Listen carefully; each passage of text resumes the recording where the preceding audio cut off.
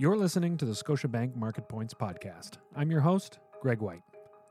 Market Points is part of the Knowledge Capital series, a collection of audio, video, and written commentary from Scotiabank Global Banking and Markets leaders designed to provide you with timely insights and analysis. When Amazon entered the marketplace, it triggered a retail revolution.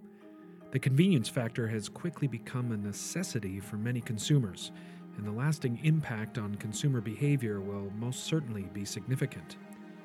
But right now, retail is reeling with an unprecedented retraction in sales, big-name bankruptcies, and mounting unemployment. On this episode of Market Points, Patricia Baker, Director of Retailing and Global Equity Research at Scotiabank, brings us up to speed with the current conditions and shares her thoughts on how shopping has changed forever. Hi, Patricia. Thanks for joining us on the podcast today. It's my pleasure, Greg. The U.S. retail numbers have just come out, so that's probably the best place to start. Can you break down those numbers for us? The data that was released last week really points to the severe disruption that we've seen from COVID-19 on the retail sector. The month's figures showed the largest decline since the data started to be collected in 1992. Year on year, April 2020 compared to April 2019, overall retail sales were down 21.6%. But if we compare the April figures to the March figures, they were down 16.4% from the March levels on a month-on-month basis. Inside those numbers, there are some dramatic differences across sectors. The food and beverage category actually up 12% year on year, but did decline 13% on a month-to-month basis, comparing to March, where we saw the big surge in grocery shopping. Clothing and accessories was hardest hit, down 89.3% year on year. Furniture stores down 66.5%. Broader general merchandise down 14.9%, and gasoline stations down 42.8%. This is a big disruption to consumer spend and a big disruption for retail. It makes the operating models very difficult when you have that level of decline. For retail, April 2020 is going to go down as a lost month. Now, in Canada, the latest data that we have is for February. The March data will be released on Friday. However, there's no reason to believe April trends in Canada will be any different to what we've seen in the U.S. So, significant downturn in the retail numbers. Where did online shopping come in as a support system there to provide at least an uptick or an offset to those lower retail numbers? Excellent question, Greg. Certainly, COVID-19 has acted as a huge catalyst to shift consumers to online shopping. And I'm sure that the companies that made the right technological investments over the course of the past several years and were positioned with an online platform were in a lot better position than those that didn't. And we have some data that's come out with the Q1 results, giving us an indication of where online numbers shifted, and they are very big numbers. Walmart indicated their online sales in Q1 were up 74%, Target up 141%, Costco sales were up, online sales were up 86% in April. And just moving here to Canada, looking at a few of the companies that have given us stats, Loblaw's online sales penetration tripled on the back of COVID-19. And we estimate that they're now running at about a 6% rate of online penetration. Metro indicated that their online sales have more than doubled. Canadian Tire on the general merchandise side, overall, including their three banners, Sport Chek, Mark's, and Canadian Tire, their online sales surged 44%. But interesting story at the core Canadian Tire retail stores, where online sales were up 80%. So online's played a significant role here. However, for the most part, the increased online sales will not have been enough to offset fully offset the impact of the decline in bricks and mortar sales. And additionally, you have to recognize that such a big surge in online sales also brings, a dynamic to the P&L in the form of added costs. Well, we know online shopping was certainly a game changer, and I think now we can pretty much call it a literal lifesaver. How impactful has Amazon's presence been in the current environment? Well, I'd like to say that the first thing is that if there had not been an Amazon, it's quite likely that most of the retailers would not have been ready for this. Disruption makes good companies better. And I think that Amazon's rise as an online player across a broad number of categories, forced a lot of retailers to build their own online platforms and ensure that they would have the technology in place and the ability to serve the customer via omni-channel. So, when I talk about disruption making good companies better, I'll just use Canadian Tire as an example.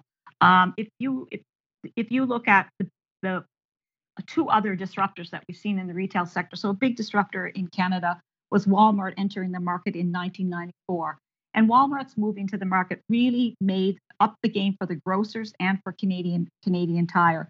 And put them making the right investments, focusing on the consumer, and just made them better retailers.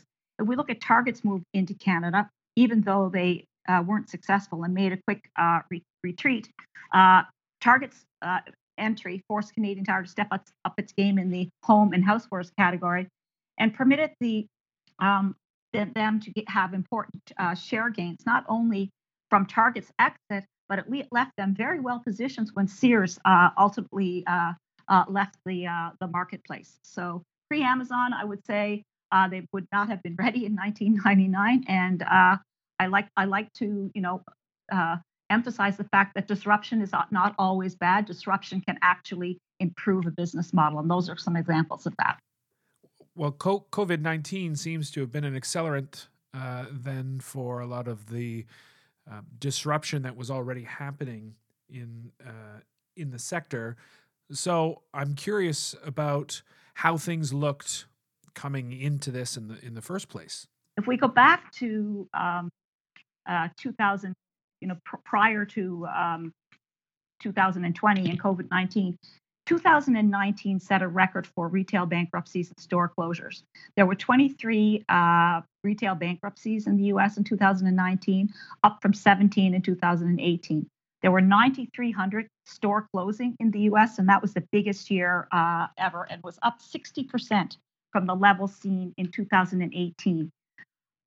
It's not a bold statement for me to make that we're going to exit 2020 with another record year of bankruptcies and a record year of store closures. To date, we've already seen Neiman Marcus, J.Crew, JCPenney, Aldo, and Reitmans here in Canada file for bankruptcy. That list is going to get a lot longer. We're going to have a much more consolidated industry eventually. No grocers on that list, of course. The sales have been strong, as you had indicated off the top. The concern, I guess, in that side has been more supply. First, when consumers were making a run on the shelves, and then more recently, we seem to be facing a real supply concern, specifically in the food processing side. Where are we right now with that situation? Where we are right now, certainly let's go back to the beginning where we had severe, we had shortages and a supply issue that really just revolved around stockpiling and had nothing to do with any actual real shortages. And we're over that period and things had stabilized. Most of the retailers worked very, very closely with their vendors to ensure that they got the supplies that they needed. Now, what you're referring to is what unfortunately has happened in meat processing plants where COVID cases have interfered with the slaughtering of and processing of meat. Now, right now we are in the midst of a shortage of beef and other proteins. We've seen the price of beef rise quite rapidly over the course of the past month, and retailers are actually starting to ration the number of items that people can purchase. We will get through this. It will take a little bit of time. I think some retailers are being quite creative about sourcing finding alternative sources for this product. But I was in a conversation yesterday with one retailer who indicated that they are anticipating a 30% increase in beef prices in the coming months. So we're definitely going to see inflation in that category, and it showed up yesterday in the CPI food at home numbers. Speaking of food at home, then, I mean, the trend out of necessity has been more grocery shopping, more eating at home. Once things have sort of reopened on the restaurant side, are we all going to go flooding back, and this spike in groceries is temporary? Well, it's simply my personal opinion, but I think rushing back is not something we're going to see until we get a vaccine. But that having been said, I do believe that consumers will exit the pandemic holding on to some of the habits they've developed while under lockdown. People have gotten used to cooking 3 meals a day, 7 days a week, discovered new habits like baking. We've heard all the anecdotal stories about that, and discovered that maybe they like to prepare meals. This is all going to be exacerbated by the fact that we're going to have a very severe economic slowdown. So, by definition, you would see less eating out and less eating away from home. So, some of some of the surge in grocery shopping, not at the current levels, but some of that will stick, because I think some of the habits that people develop under lockdown will continue, and I think there'll also be an economic impact, which will see people eating more at home, because that tends to be what happens in a more recessionary environment. Also, another point I want to make is the whole office-centric world that we've lived in pre-COVID-19. I think that will be significantly de-emphasized, and we're going to see people engaging in work from home at a much greater degree than we saw pre-COVID-19. And that will have impacts too on driving habits. It will have an impact on public transportation. It'll have an impact on eating at home and eating out. And it also could impact the apparel sector. So it sounds, in a post-COVID world, we're still going to be seeing some lasting change affecting retail and restaurants. And these are two areas that have seen significant unemployment. Is it fair to say then, and unfortunately, that several of these jobs may be lost forever?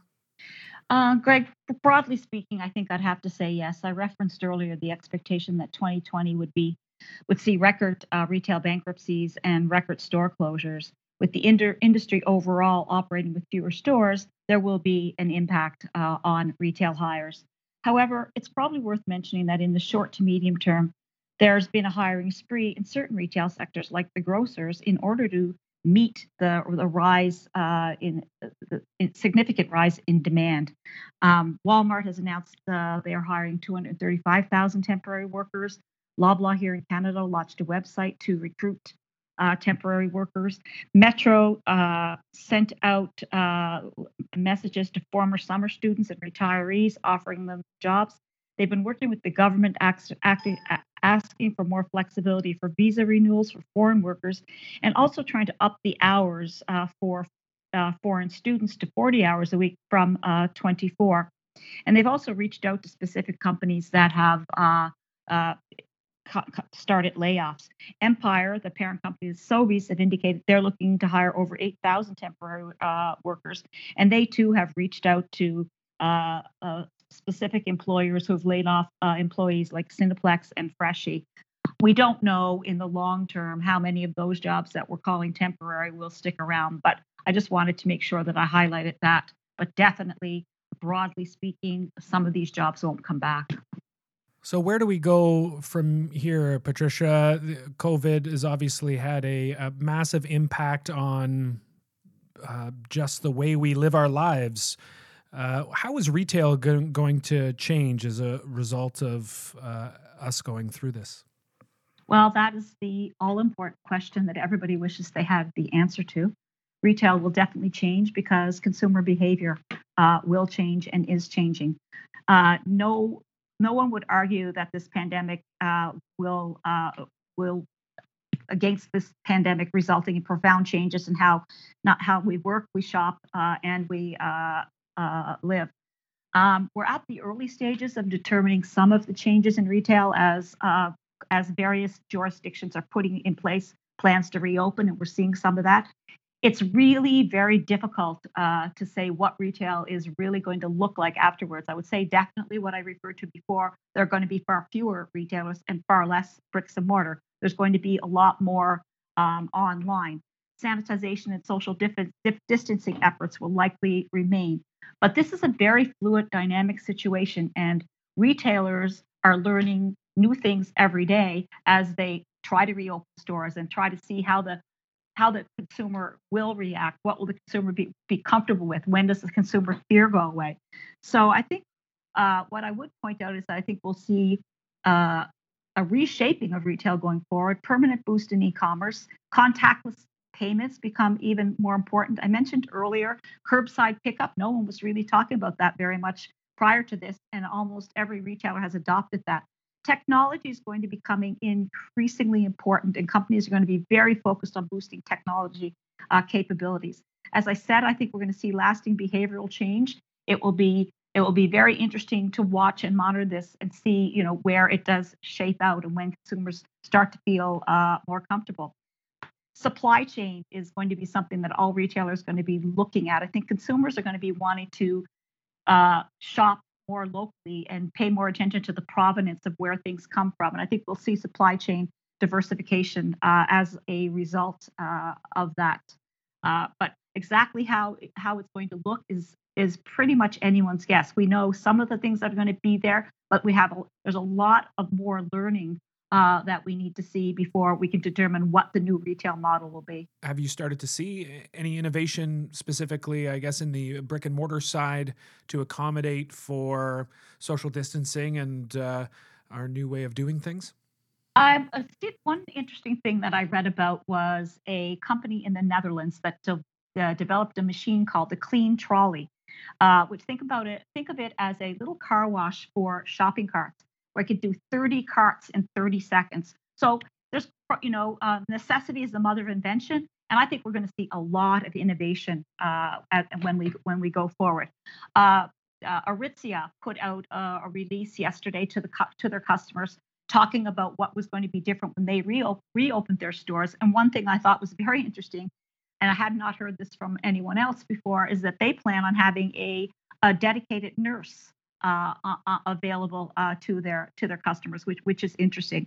I would say stay tuned for innovation. I think if you think about the companies that the quick decision making everybody's had to make through this unprecedented event, there's been a lot of brainstorming and problem solving going on inside companies, and I think that's probably going to foster an even better culture of innovation, which will help determine exactly where this all shakes out. How will consumer behavior change going forward? Do you think that there's any retailers, for instance, that are already well prepared for the new normal? Well, I think one thing that is going to come out of this is that consumers are going to be paying very much attention to how the retailers behaved during the pandemic, and will have an affinity for those that they felt treated the customers, but not only the customers, but their employees and their community properly. I guess I would say, one of the things that that was very interesting was just how quickly the grocers jumped on board and made the changes and really focused on what they needed to do to make their customers feel comfortable and to reassure the customers that the supply chain for food wasn't going to be disrupted. So I would say all of the grocers did a very good job there. I would point out that at the very beginning, it seemed that Empire or Sobeys got out in front and came up with a number of innovative things to do, and then we saw everybody else follow suit. But everybody behaved incredibly well and were very, very focused on doing whatever they needed to do to make sure the customers got their food and their essential items. That was Patricia Baker, Director of Retailing and Global Equity Research at Scotiabank. You can find more thought-leading content from Scotiabank on our website at gbm.scotiabank.com, and you can also follow us on Twitter at ScotiabankGBM, as well as our LinkedIn showcase page under Scotiabank Global Banking and Markets. Please refer to our legal disclosures on our website. Thanks for listening.